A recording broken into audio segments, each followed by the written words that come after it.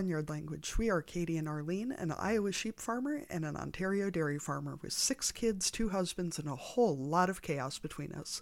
So kick off your boots, reheat your coffee, and join us for some Barnyard Language, honest talk about running farms and raising families. In case your kids haven't already learned all the swears from being in the barn, it might be a good idea to put on some headphones or turn down the volume.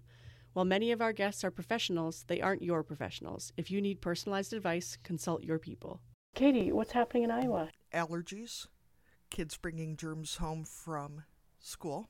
Yeah. New calves, a few of them, real damn cute.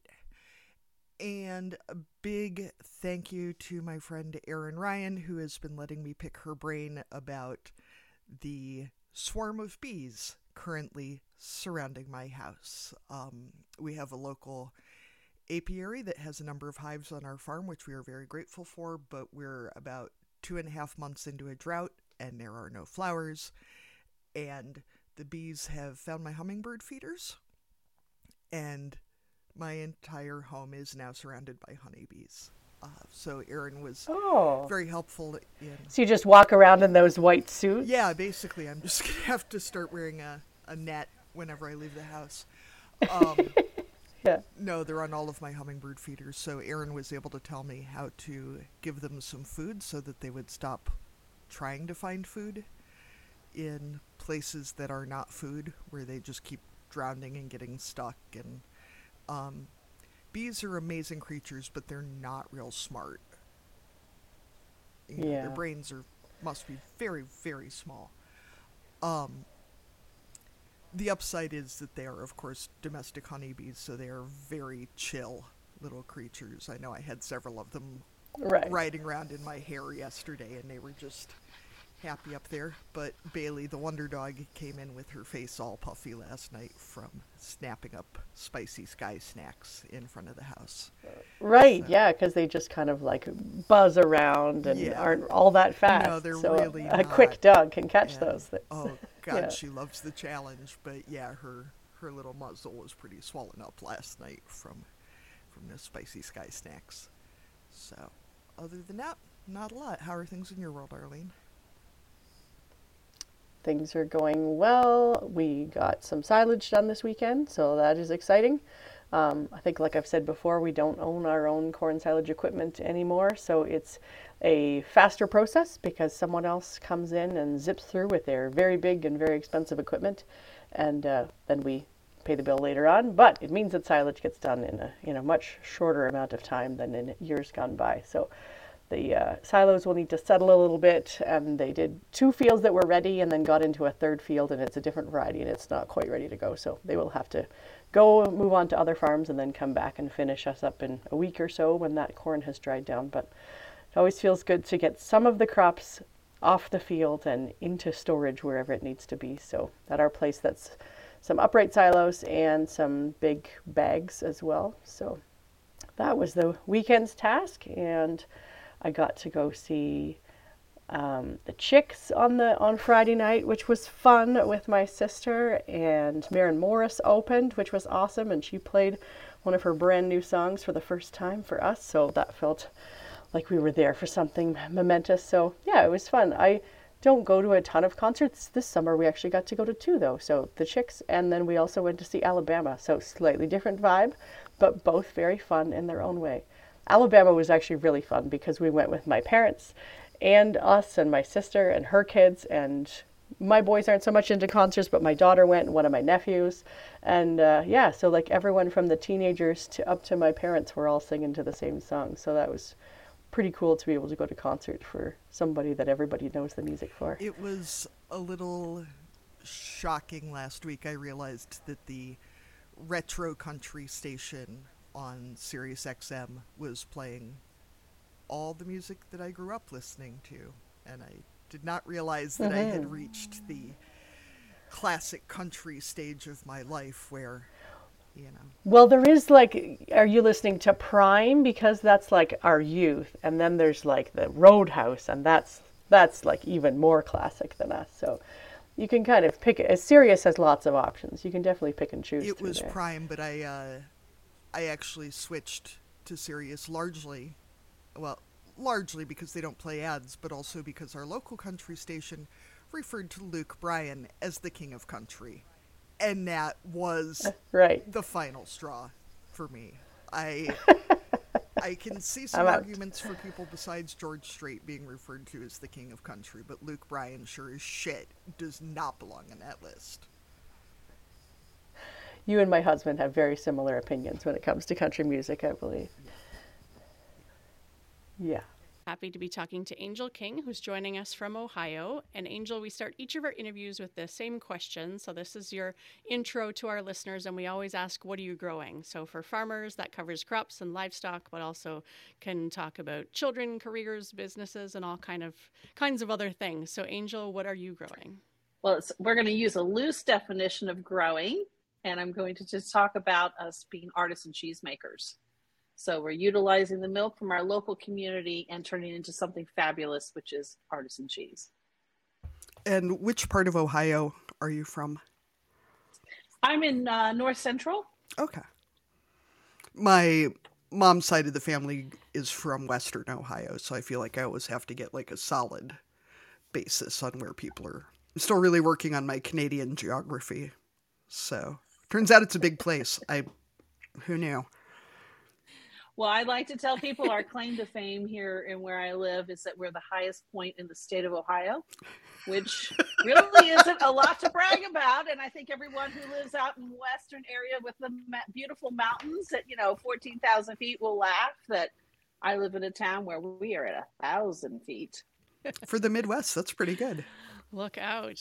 So I had a question later on in our script about cheese, but let's get right into it. What kind of cheeses are you making? Is it all from cow's milk, or are you utilizing other kinds of milk? Or tell us a little bit about the cheese side.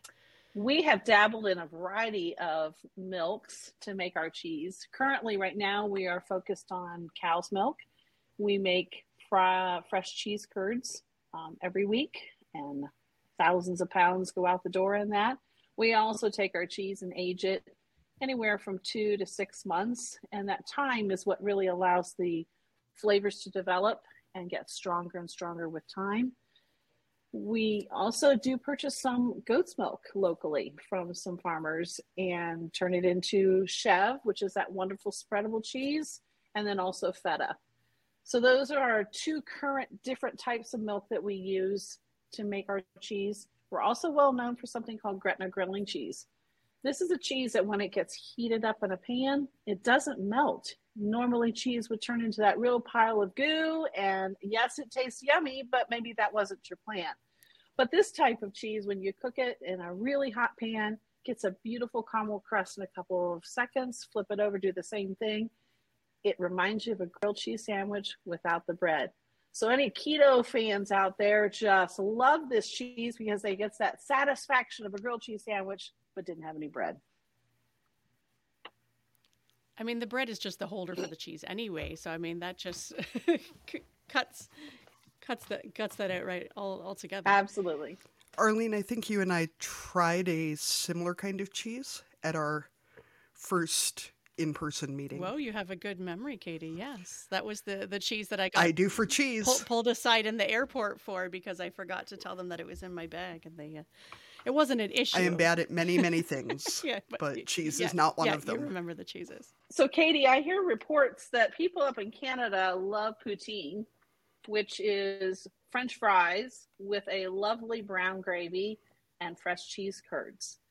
And there are restaurants in Ohio that are replicating the same thing, and it is so yummy. I think we should bring it to Iowa. Yeah, I'm the Canadian co-host, and poutine is definitely a staple here. Any chip stand that you go to, if it doesn't have poutine, it's not worth visiting.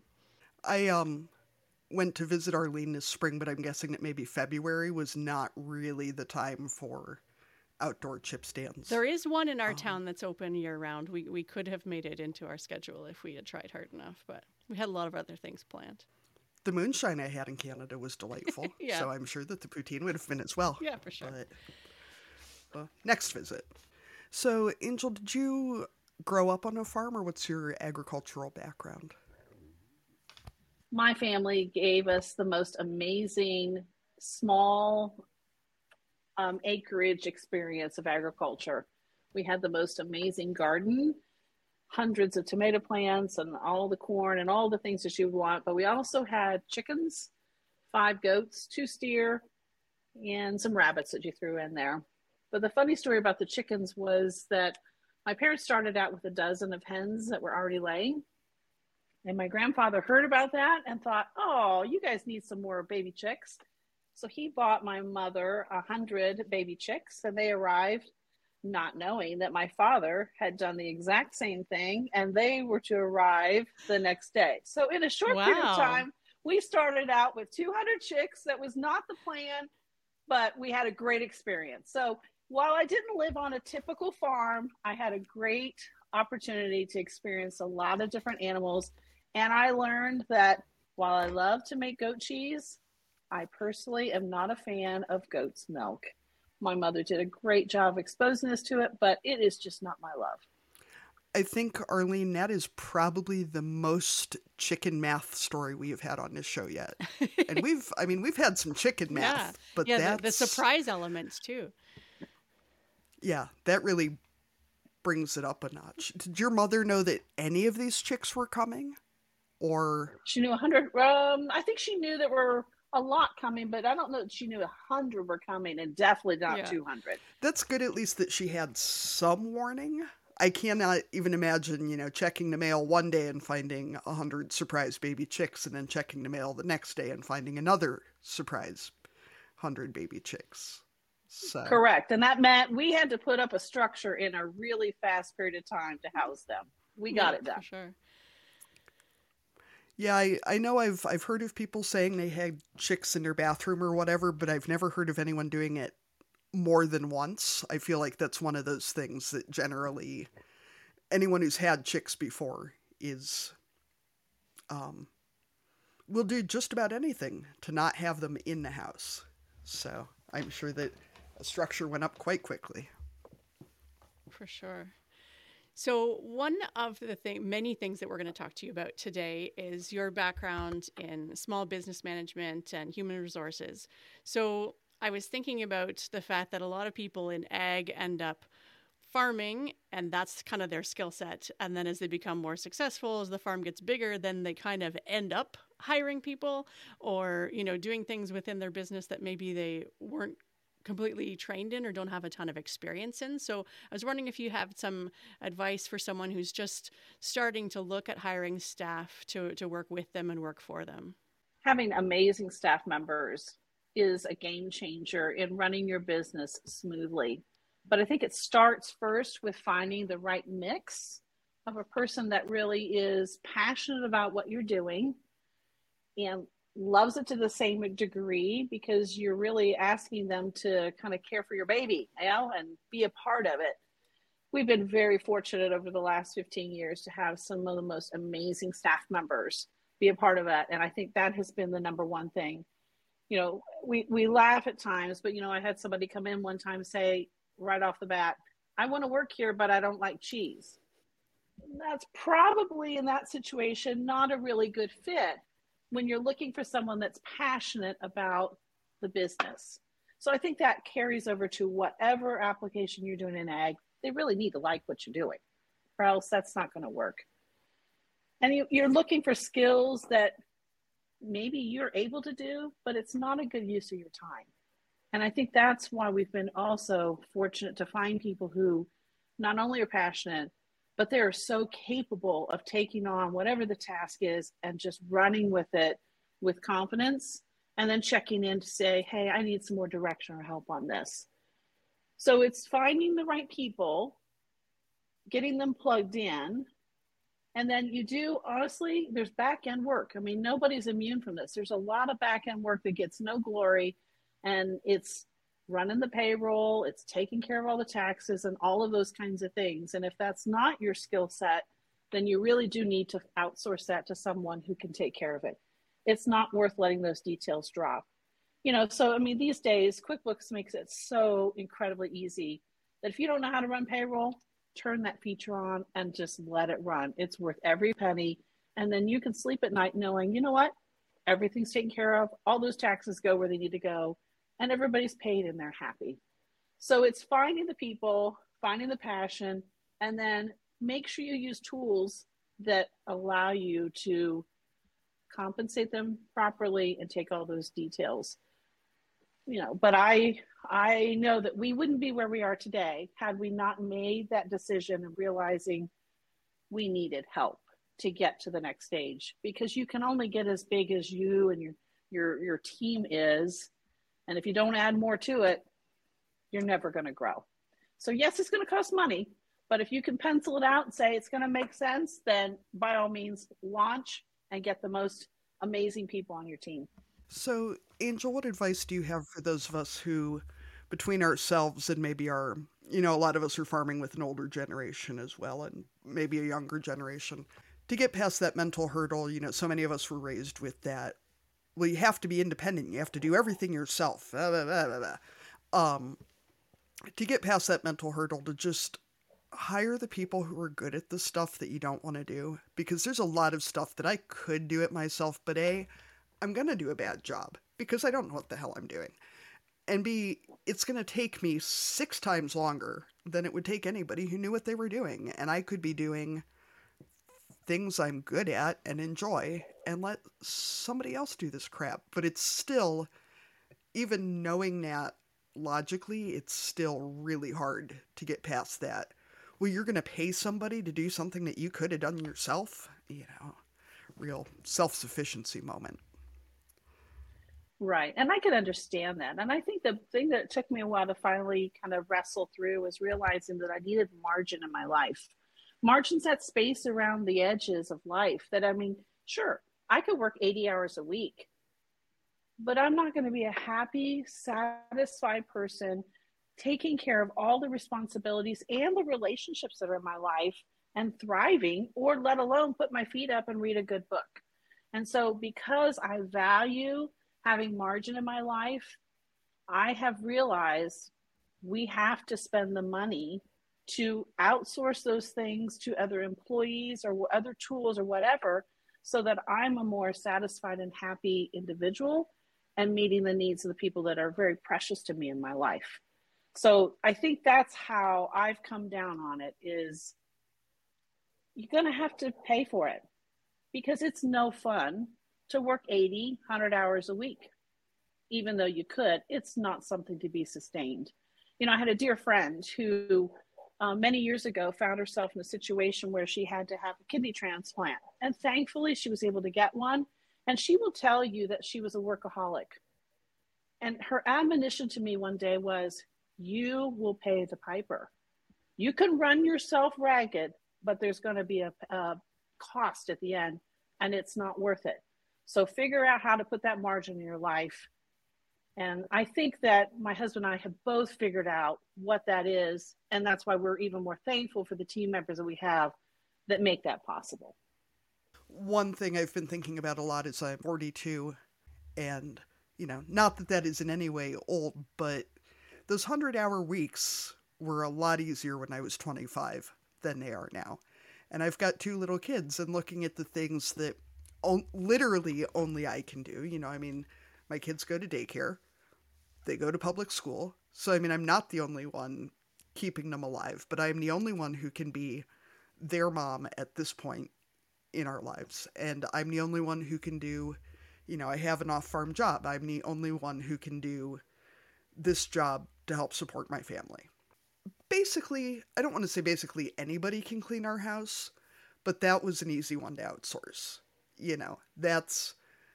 I don't need to be the one doing that. And there's a lot of things like that once you get past the things that only you can do, it gets easier to start outsourcing everything else, because it's not worth it, And I'm the only one who can sit my butt down on the couch and read a novel and eat chocolate too. So, if you outsource that, you're not getting any of the benefits. Yeah.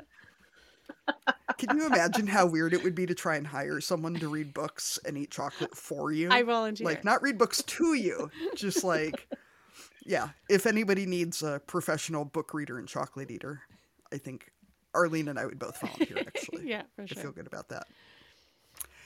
Well, I think you're wise to realize at different stages of life, it's important to reevaluate.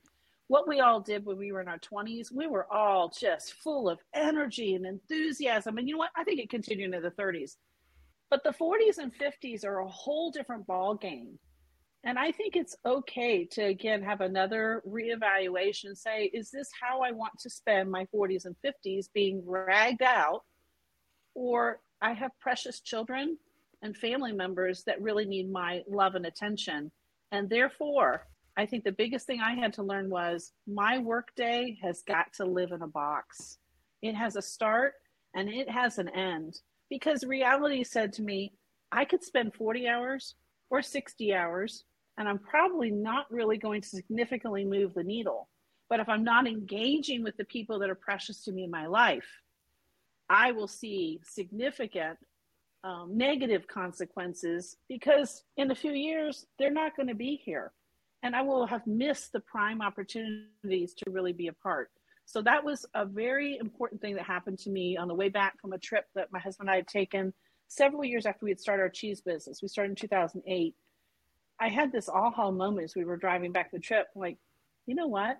This business has got to live inside whatever the box is, and everything else needs to be outsourced, because I want to be a thriving mother and wife and sister and friend and all the relationships that I have, because I don't want to wake up and say I'm 65 years old and boy, I really missed the mark. But wow, I had an amazing business.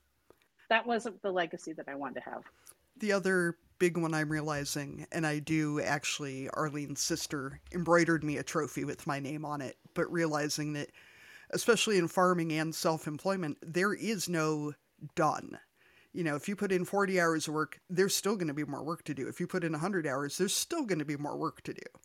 And nobody's going to bring you a damn trophy, even if you do manage to get it done. You know, working more than anybody else is not going to get you a prize. There's nothing down that road, except, you know, hopefully years of therapy to straighten you out, and, you know, exhaustion and injuries and bad relationships. And it's just, I would certainly not say that I'm good at this balance thing, but I'm working on it, and that's a hell of a lot better than I was. So, you know, it's a work in progress. But so what are some of the essential skills that people should actually get training in, instead of just waiting for that 200 chicks to show up and then figuring it out? That sounds like I'm blaming your mother, but I'm not. No. She was precious, and she rolled with it so well. You know, what I think is different nowadays is that the internet has just really broadened the opportunities for us to gather so much information. You know, it used to be you'd have to run to the library and hope they had the book that you needed to teach you whatever you need to know. And now there really is no excuse that if you don't do your homework and glean information from people who've maybe charted a course ahead of you. So it's not necessarily that you have to have all your ducks in a row for whatever you're wanting to do in your business or your venture, but you better have a pretty good idea of where you're going. I mean, I'll tell you that when we started the cheese business, there wasn't here are the 20 things that you need to do and you are ready to go. It really did take months and months of research, trying to figure out what the plan was, what were the pieces of equipment that we needed, trying some on a small scale in the home just to see, was this concept going to work? But I think there needs to be a passion for constantly learning. It can't be a once and done kind of a thing where, like, oh, I know how to extract honey, so there's no other way I should learn how to extract honey. Well, you know, probably in 30 years' time, there might be another technique that has shown up on the scene, and maybe we should look at it. So networking with people who don't see you as competitors, but see you as friends, you'll be surprised at what you can get from just visiting and having that network. I was just going to say that's one of the things I love about agriculture is that it does seem like, maybe compared to other industries, there is that welcome nature of farmers, right? You know, like you can go to someone else's farm and, you know, you'll get shown through the barn, or they'll talk to you about what they're doing. And, you know, I mean, some people are secretive, of course, but for the most part, I mean, we're all doing it a little bit differently and a little bit the same. And so learning from each other and saying, yeah, I tried that and it didn't work here, but I mean, like, maybe it'll work for you. Or, you know, there is a lot of openness around the type of work that we're doing. And I think that, you know, is a strength in our industry, and that community feeling really is important. On that note, you also have a lot of experience working with family members, not just staff, but also people that you have other types of relationships with, including your spouse. So for those of us who are working with our partners or our kids or our in-laws, siblings, all those types of things, what are some of the things that you find it takes to run a business together and also still like each other by the end of the day? Or maybe not every day, but hopefully at the end of the week you can say that you mostly liked each other. You know, I like the word picture of a silo, because I usually answer that with saying that I think one of the keys in relationships when you're related to people and working alongside them is to function in silos with responsibilities. So realizing that my skill set might go one direction, and in my case, my husband, he has a different skill set. And it actually works best if I say, you know what, you run your silo of responsibilities and I'm going to run mine. It doesn't mean that I don't care. It doesn't mean that I don't have opinions, but I'm going to be gracious and say, you run what you do best and I'll do mine. And that tends to keep the conflict a lot lower, because if I'm constantly interjecting my opinion or vice versa, it can be a little messy when it's work mixing with family life. And so for us, we respect our silos of responsibility and then find ways to maybe offer suggestions, but it's not all the time. Because think about it, even with friendships that we have, you don't want people just beating up on you all the time saying, hey, you need to X, Y, and Z. It's the same skill. There's ways to tell people, hey, I think this might be a better way to do that. So that's one of them. That is a big piece that I think has helped us. And then also for us as husband and wife, realizing that because we work together, sometimes work and home can get really mixed up. And we just need to go out on a date and we're just having a great time, and work does not travel with us. It does not turn into a business meeting all the time. Now, if we're going to go out and then we're going to have a business meeting, we know that's what we're doing. But if this is like, nope, we're putting our hat on, we are out to have a good time and a good meal, that also helps keep our relationship thriving and happy and not dragging along frustrations with us. But that also does apply to siblings. I'm in business relationship with siblings. And the same thing really does need to apply, of extending grace and saying, you do well in that piece, I'm going to do this piece, and I trust you. So those are kind of the tools that I've zeroed in on, and making things as harmonious as possible, because a caustic relationship is not going to thrive. And at some point, it's going to blow up. So whatever we can do to kind of prevent that problem, I'm not implying shove things under the rug if they need to be dealt with, but I think we can just say, you know what you do best. I'll do what I do best.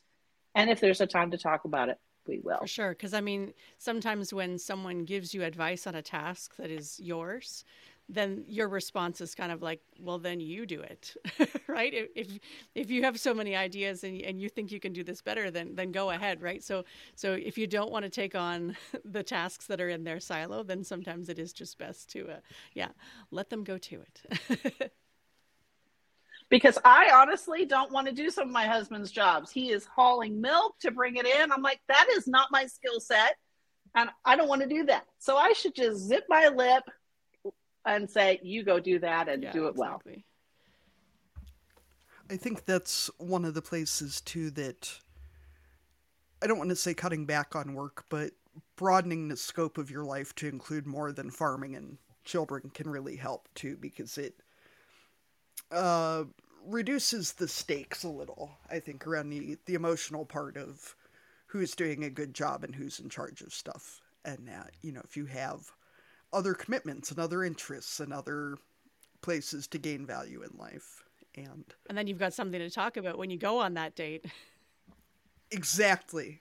The date nights have been more interesting now that we're doing stuff besides farming and only just dealing with the two little kids. We occasionally have stuff to talk about, which is a nice change of pace.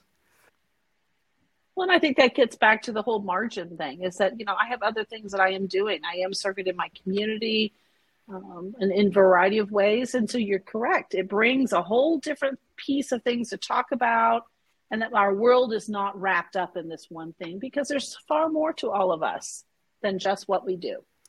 Well, and I think, too, as parents, it's so good for our kids to see us having lives and interests that are not, quote unquote, just the farm or just the family, that we are also humans with our own relationships and our own friendships and our own interests and values, and the interest in learning as well, that our kids see us being, lifelong learners and curious and passionate and willing to change. That's a large part of what our family, at least, is really trying to instill in our children, is that it's not like you grow up and then you're just set in stone for the rest of your life past, 25 or whatever. It's just a steady state from there until you die, So speaking of children and family relationships, we know from talking to you that you have 3 children, 6 stepchildren, and 17 grandchildren, and presumably quite a host of significant others and friends and what have you. What can you tell us about the background of your family?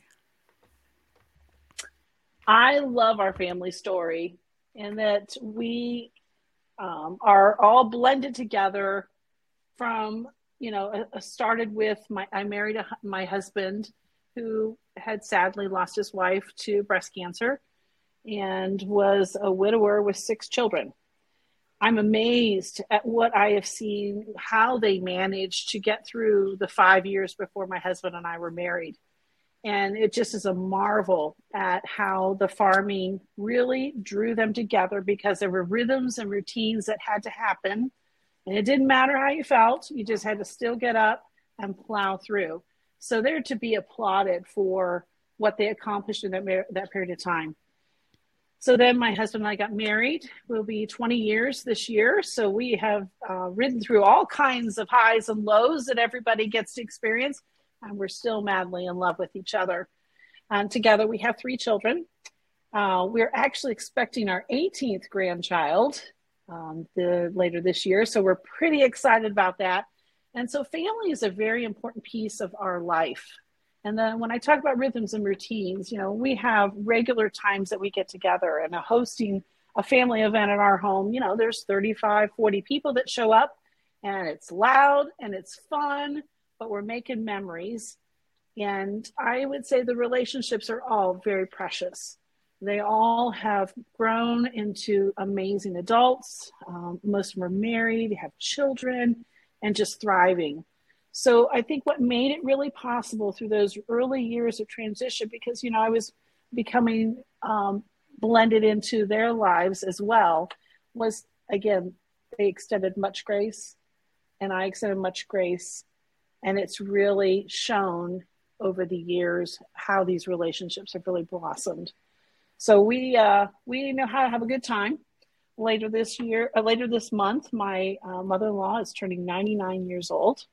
And we're having a big old party for her, and we're going to celebrate that and look forward to that. So while agriculture has been very much the backbone of our family, because my husband milked cows for 30 years, and that's a rhythm of up and down twice a day, rain or shine, hot or cold, it doesn't matter, you get it done. It has been a very deep part of our family.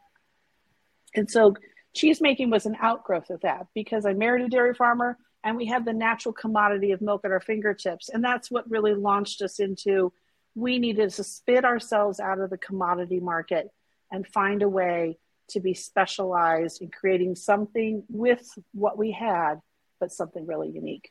Sure.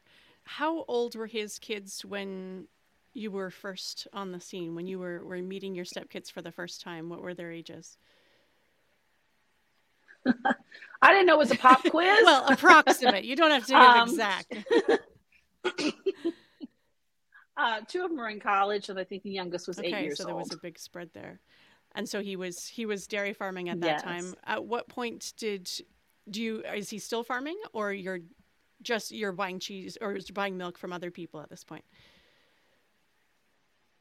Yeah, we continued to milk for several years once we started a cheese business, but it got to the point where trying to manage dairy farming with crop farming and family and cheese is too much. And again, that was one of those things that we had to sit down and say, that's not workable. So let's do what makes sense for our family. And therefore we decided we're going to buy milk from local dairy farmers in our area, which allows them to continue to do what they love to do, and we fairly compensate them for that. And then we will just hyper focus on making cheese, and then we do some organic farming as well. Yeah, I'm on a dairy farm myself, so I can't imagine fitting in a cheese business at the same time. So I hear you on that one.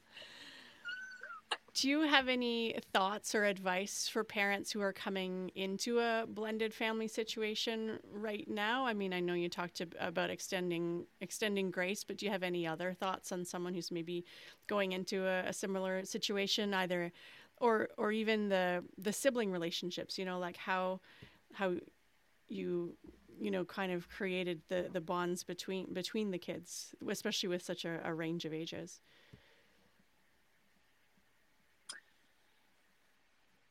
I think that one of the things that helps in blended family situations is trying to integrate existing family traditions and keep them going and alive. You know, whatever those traditions are, as simple as, we used to have a family meal on Sundays where extended family in the area would come in. So, we just hit the ground running and kept all those things that were very much important and part of our lives as a family. And we made memories together. The other one was every summer when sweet corn was ready and the raccoons had not eaten it yet, we would pick a whole pickup truck load of sweet corn.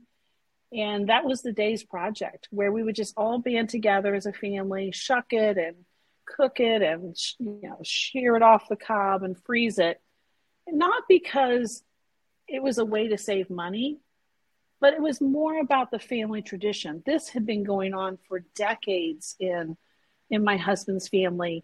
And it's such a sweet tradition to continue, because there's something about working together, because you're not going to get that any other way by getting a can of corn off the shelf. Like I said, it wasn't about saving the money. It was about, we're doing something together as family. So we did a lot of those kinds of things. So sadly, last year was the first year we didn't make sweet corn that way, primarily because we had a bad season. So we're looking forward to this year to bring that back. We put up a fence for them, but I don't know what happened. I'll tell you, Angel, some of the best farm advice I've ever gotten. The year my husband and I moved up to the family farm here, we shot 33 raccoons in like 3.5 months before we just stopped counting because it wasn't worth it. And I was losing broiler chickens out of my chicken tractor. And one of my friends said, get some of those long fence insulators, those ones that are like 4 inches long. He said, just run a hot wire around the bottom of your chicken tractor. And we did, and my in-laws were still living in the house up here. And they said they heard that raccoon hit that hot wire in the middle of the night. And they heard him screaming all the way down the yard and across the road, and that he was still screaming when he hit the field on the other side, because I'm sure he hiked one back leg up over that hot wire and got his pride and his joy onto that hot wire. And we had a 5-mile fencer hooked up to 64 feet of fence. So might be worth considering for your next. Oh, I'll pass that on. Yeah. That's hilarious. Tell you what, they didn't come back. So that's probably actually what decreased the population too. It probably did not help his reproductive situation at all either. Um, so one of the reasons that we started the podcast was to talk to other farm parents about the joys and the struggles of raising kids. So knowing that your stepkids were younger, some of them at least, what were some of your best memories at that time, and how much better is it being a grandparent and thusly presumably being able to do more of the fun stuff and less of the stain removal and emergency room runs? Grandparenting is wonderful. I mean, I get all these adorable coloring sheets in the mail and the enthusiasm when we see them. It's just absolutely precious. I FaceTime this morning, 3 of them, and they got to show me their Lego creations. So it's totally a blast. And obviously it's a different stage. You just can put a lot more attention to this stage of enjoying the little years in that way. Go back to your first part of your question, because I just had a brain cramp. No problem. What were some of your best memories from when your stepkids and your kids and the first set of kids that you started? Like, what's the kids that have provided you with the grandkids? How's that? Yes. I hate when people say stepkids like they're separate. I'm like, if you're a blended family, they're all your kids. We're all one big happy family. I think they really enjoyed seeing how each of them thrived in their own interests. Some were into basketball, some were into gymnastics, some were into football. And so being very intentional about being there and watching. And I didn't come from a sports loving family. So I kind of hit the ground running really at a disadvantage. I knew the sports, but I didn't know how it all worked. I got it figured out pretty well now. Now, if we had to do hockey and lacrosse, I'm out. Sorry, don't have that ability. But in order for blended to work, you really have to make an effort to really care about one another and not expect it to be a two-way street. It's really about giving and loving people, and that fruit will come years later. But demanding it or expecting it, I think, is really out of place as one of the adults in the relationship. And so I've seen that fruit bear out, that as everyone has become adults and they're thriving in their own sphere, the relationships are even more sweeter.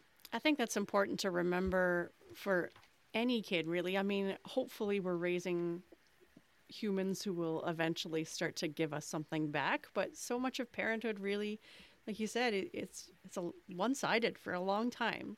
And I mean, we're obviously modeling that giving and, pouring into other people. And, when you get little nuggets of it back, then it feels like you have to take those wins where you can get them, right? I mean, and not to say that our kids will always be selfish, but I mean, innately they are, right? Like that's how we as a species have survived. Like when you're little, you don't have the capacity to really give back. So as frustrating as that sometimes is, yeah, that's an important one to remember, that we can't always expect a lot in return. Angel, I really like what you said too about giving each other grace, because I mean, yeah, even at 5 and 6, because I do know how old my kids are, coming from my own body, they're still totally capable of being selfish, manipulative little shits, because that's how little kids survive. They can't drive cars, they can't grocery shop, they don't really understand, like, ordering online. We don't live in a place where they can call for pizza. Like, what else are they going to do? Of course they're going to be selfish little shits. But modeling that, showing them grace even when they're being little shits, showing our partners grace even when they're being shits, showing ourselves grace when we're being shits, because I know I'm probably worse than my kids and my husband put together, and how important that is to just keep modeling that, being kind and loving people especially when they don't deserve it. Because it's real easy to love and appreciate your kids when they're being cute and sweet, but that's not the part they need to learn, you know. And I think they will notice that, and over time, because you're modeling it as to what is the appropriate behavior, and you're going to see the fruit of that 20 and 30 years down the road. You're going to be so vindicated as well. I laugh because my mom's vindicated. There's so many things that, you know, like, why did she do that? And you're like, oh, that makes sense. And yes, she was patient in this regard or whatever it was. So it's being patient for the reward of that investment was worth it. We're already there, to be honest. I'm a horrible morning person, and my poor husband has been putting up with it and gently complaining about it for 11 years now. And then this morning, my 6-year-old daughter once again came rolling into our bed at 5:30. And she starts talking before her eyes are open, and she does not stop. And I was like, you know, even I find this a little too early and a little too much. So we're already there. So when we talk to parents about raising kids on the farm, you know, sometimes the impression is that everything is wonderful and amazing, and, you know, like they love doing chores and they can't wait to ride along in the tractor. And some days that's true, and lots of days it's not. So what do you remember about those early days on the farm with your kids, and what were some of the struggles that you had during those times, living farm life?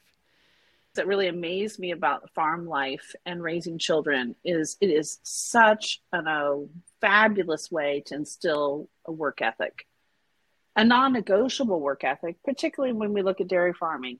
And you can replicate it through all forms of agriculture. But dairy farming, like I said, rain or shine, hot or cold, doesn't matter. 5 o'clock, out to the barn you go. It doesn't matter if you don't want to that day. These are non-negotiables. And I think that builds an incredible work ethic that is really benefiting each of the adults, like, because it applies to their job wherever they're at now. And not all of them have chosen to go into agriculture, but I guarantee you they've taken that skill set with them. You know, I know that there was always an enthusiasm by some of them to get to do the chopping and filling the silo and the bunker and wrapping hay, and some of them hated it, but some of them loved it. But again, it didn't matter. It's a work that has to be done, and that's part of family and the agricultural life. You know, we also had a really big garden at that time. So if you weren't tasked to work in a certain job that evening, then we'd be out weeding or picking green beans or whatever it needed to be, just really integrating our work responsibilities in with what we need to do because we're a family. And so it's making those memories together as a family, but also working together. As my husband says, living on a farm is the best way to raise good kids because you got to get wet and dirty. And that really behooves you later in life. Okay, so we're going to get back to the part of this podcast that I'm excited about. Like, let's just face my love for cheese. So you were the president of the Ohio Cheese Guild, which I didn't even know was a thing, but now I'm jealous. Which we're assuming means required cheese consumption, probably, at least on a daily basis, and presumably other dairy products as well. What's your favorite cheese to make, and what's your favorite cheese to eat? Oh, I love making our cheese curds because I am just enamored with the fact that we can start at 8 o'clock in the morning, and by 8 o'clock in the evening, we have hundreds and hundreds of pounds of fresh cheese, so buttery, so fresh, so squeaky, and a touch of salt on it. I just love it. That's my favorite. So obviously I'm partial to the cheeses that we make, but like any other cheesemaker, I actually do eat other cheese, except I do not defile my hamburger with that little square plastic thing that some people want to put on hamburgers. That is the most vile and disgusting thing from a cheesemaker's perspective. I can't even call it what it is because it's just terrible. And one of the things I have to tell you is that when I interview people to come work for us, I have to warn them. I guarantee you're going to turn into a cheese snob. Not because you want to, but you just can't help it. When you're around making cheese, you're going to fall in love with it. And it's not because you're going to fall in love with ours, but you're going to realize life is way more than that little sliver of fake cheese. Don't ever eat that. Yeah. Ugh. So you can't go back that. once you head down that path, right? So they have to know what they're getting into. We have crossed the Rubicon. There's no going back. But if I'm going to go out and get some cheese, I mean, there are several blue cheeses that I'm very fond of. And we often get asked, do you make blue cheese? Because our name of our company is Blue Jacket Dairy. So you think, oh, we'd make Blue Jacket, would make some blue cheese. And I always laugh and I say, well, until my husband loves blue cheese, that just isn't happening. He just does not like it. But secretly, I've been getting some and using it a little bit, and he's been eating it. So who knows? Maybe in 5-10 years, we'll make some blue cheese. I don't know. Work him into it slowly, a little bit at a time. I'm guessing you probably have some strong opinions on spray cheese as well. Oh, very much so. We have to all agree on what cheese is. Yeah. And if it comes out of a can, I just can't. And it can't be that long square thing that starts with a V either. It's just, I can't help it. Got to have some good cheese, but I applaud anybody else that can do it. But it's worth laughing about. But the Ohio Cheese Guild is actually a collection of cheesemakers throughout the state, both small and large, and also specialty cheese retailers, restaurateurs that love to use Ohio cheese, and then our favorite foodies who love cheese. So it's all of us that are really passionate about cheese that's being made in Ohio, because there's really been an effort over the last 20 years, what I would say is the revival of cheese making in our state. Obviously, most of us think of Wisconsin being the number one, and they typically are, and California's out there doing their great things. But Ohio's, we're working hard to get back into the lead. Yeah, it's great to see all the variety. That it seemed like for a while it was going so mainstream. Cheese was just kind of like, these are the things you can find at the grocery store, and that's all there is. But yeah, the resurgence in artisan cheese making is really exciting as a producer too. To know that there are people out there making delicious things. So what are some of your future goals for the business? What do you see in the near future? What are you working towards? For the winter months, we've been working on making some new cheeses, particularly with some flavors that we get a lot of requests for. But we're also really focused on our restaurateurs. There are some fabulous chefs that are really thinking outside the box and doing some amazing things with their menus. And so it's one of the things my husband and I love to do. We go out for our date. We generally frequent the places that use our cheese because we want to see what they're doing. And they are doing some really amazing things. And I've always told people, I can go to a chain and spend a certain dollar amount, or I can take the same amount of money and go down the street to another restaurant that's doing local foods and then just blowing things out of the water. So I think that's really something we just want to continue to partner with chefs that are doing some really cool things in our state. Yeah, that's neat. Do you have any personal goals that you're thinking about, or the things on the margins that you're trying to focus on? Well, I am, one of the things that we talk about in the silos of responsibility is I'm more the back end on some of the day-to-day operations, which you'll see a lot of social media activity, a lot of the things that kind of put us out there and let people know what we're doing. So I really try to spend some time every week really focusing on that and giving a tip of the hat to fellow producers. They're not always cheesemakers, but sometimes they are, because we're all one group of people really trying to do some really cool stuff in Ohio with local foods. And I always want to give a tip of the hat to that. I'm also the book at the back end is the book work. It is no glory in that job, but you all know we have to do that, because if you're not staying up on those things, you can't really make really good decisions about any tweaks or adjustments, or you've launched a product and how's it going, unless time is really given to not only staying up on it, but the analysis.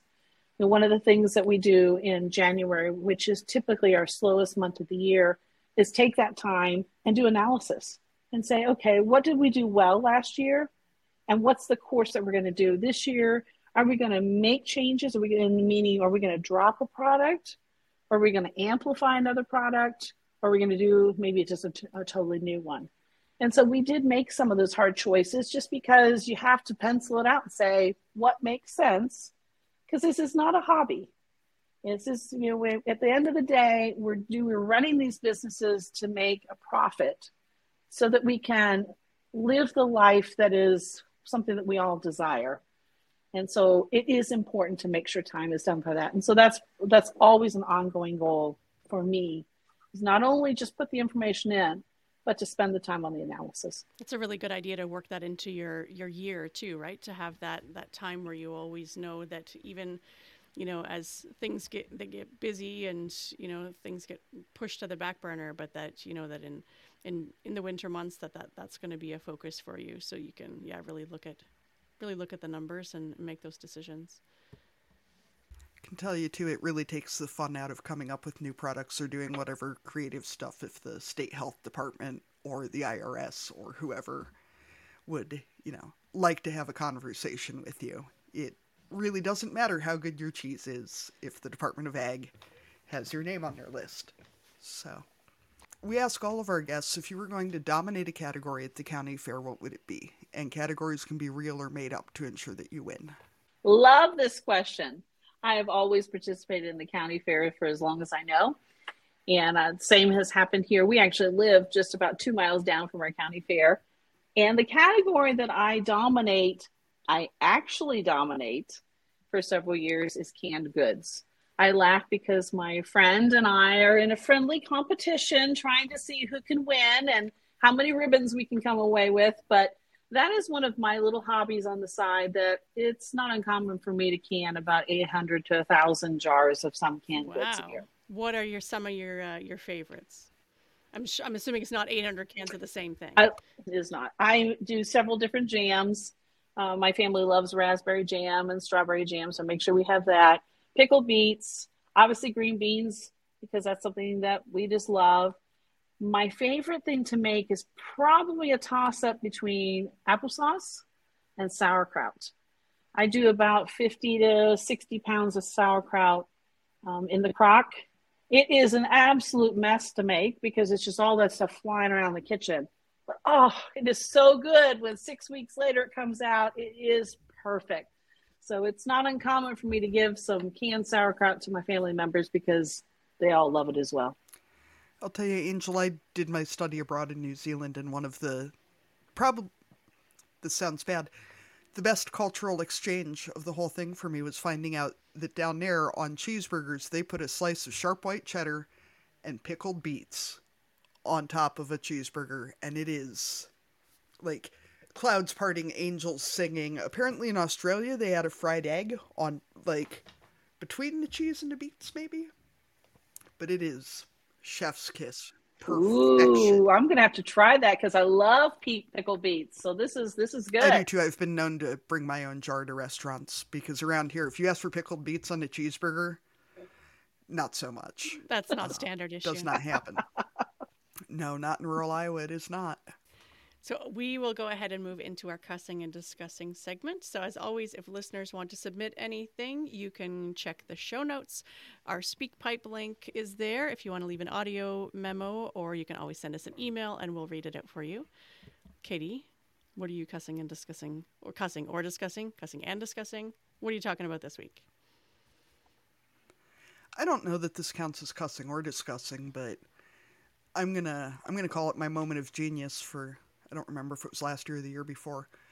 I do not tell my husband or his father or any other crop farmers what the weather forecast is, because it comes down on you.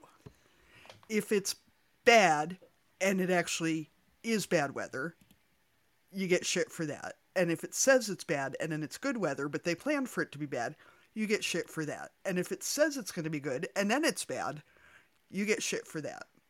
There is no winning. Get them the weather apps on their own damn phones.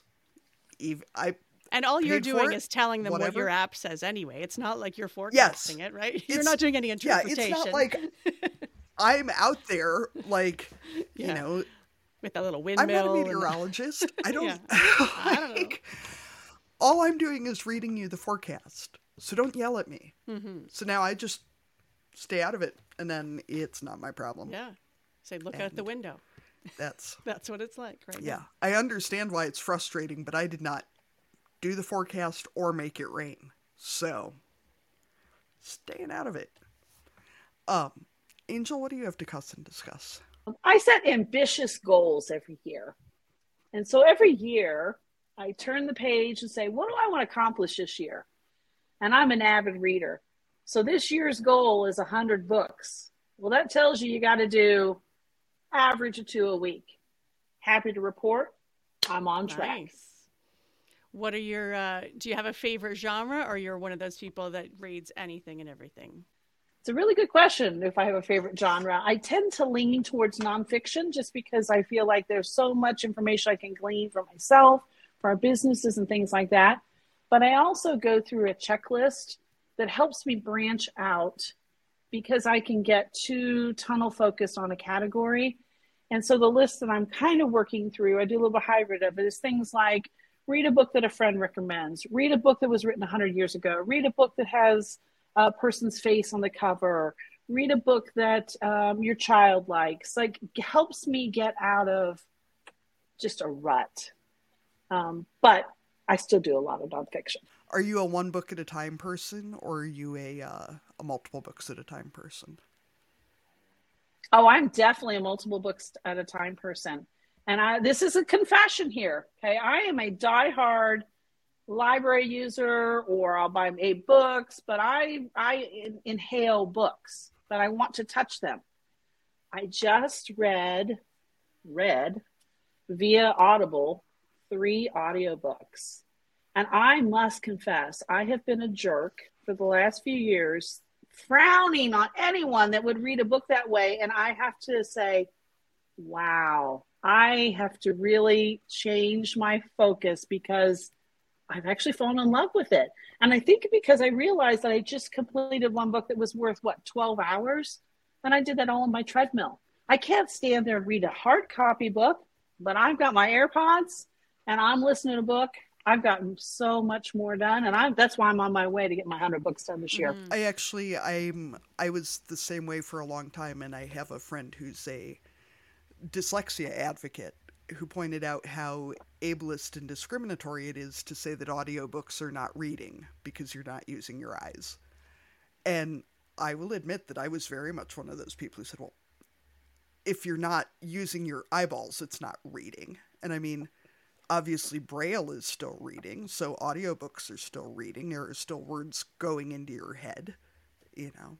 And I will admit that I listen to a ton of audiobooks because I can listen to them while I work. And it's, yeah, same thing. I also very much love a good print book, but I'm also a huge fan of audiobook. Arlene, what did you have to cuss and discuss this week? I'm going to go with the book theme, and I'm good with the printed form, and I like audiobooks too, with a good narrator. Let's clarify that if the voice is wrong, then forget it.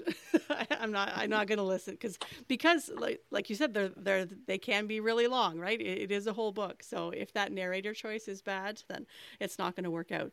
But I will say that I'm a big fan of the Libby app on my phone. And I didn't think I was going to be a person who would read books on my phone, but it is so convenient. And I just love having a book with me all the time. And so if I'm waiting to pick up one of my kids or at a doctor's office or something, instead of doing that scrolling, which I do enough of anyway, I mean, that also happens. I spend time on social media and doing other stuff, but being able to flip over and actually read a couple chapters of my book while I'm waiting for somebody is really nice too. So books in any form, I'll take it. I don't know how to read Braille, so I will say that's for other people, I guess. But yeah, I'll take books any way they come. I will say, Arlene, with regards to the narrator, I was listening to a book that had a narrator that sounded very much like a older, very well educated, very well respected friend of ours, and it got to a only minorly adult scene, and it was so weird that I noped right out and never finished the book, because the idea of having to listen to this was just... Because you had associated that voice with somebody you personally knew. Yeah. Yeah. No. Hard no. Not. Nope. I'll never know how the book ends. It's just too bad. Doesn't matter. Not worth it. Also, men doing women's voices. Hard no to that, too. Yeah, that weird falsetto. Yeah. Nope. So thank you so much, Angel, for taking the time to meet with us today. If people want to know more about you, your business, any of the projects you're involved in, where should they find you online? Up on our social media channels, just search for Blue Jacket Dairy in Ohio. We will pop right up, and you can follow us and hopefully like any of the posts that we have. Yeah. And do you ship cheese? I should have asked that question before. Only in the state of Ohio. So you just have to drive and come visit us. So, got it. Yeah. Ohio listeners, you're in luck. The rest of us can go visit. Sounds good. Thank you so much. My best friend does not live that far from you. We're on this. Oh, you're on it? I'm on it. Okay. Where does your friend live? You have to tell me offline. Outside of Dayton. So. Oh, I know where Dayton's that at. far That's at where all. my stomping grounds are. No. Jamie, get on Okay. it. You know what to do. Cheese. Always. Always cheese. All right. Well, thanks again, Angel. Hey, thanks for having me on. And I just enjoyed visiting with you all and learning more about your farming adventures that you and your listeners are having. Thank you for joining us on Barnyard Language. If you enjoy the show, we encourage you to support us by becoming a patron. Go to www.patreon.com/barnyardlanguage to make a small monthly donation to help cover the costs of making the show. Please rate and review the podcast and follow the show so you never miss an episode. You can find us on Facebook, Instagram, and TikTok as Barnyard Language, and on Twitter we are Barnyard Pod. If you want to connect with other farming families, you can join our private Barnyard Language Facebook group. We are always in search of guests for the podcast. If you or someone you know would like to chat with us, please get in touch. We are a proud member of the Positively Farming Media Podcast Network.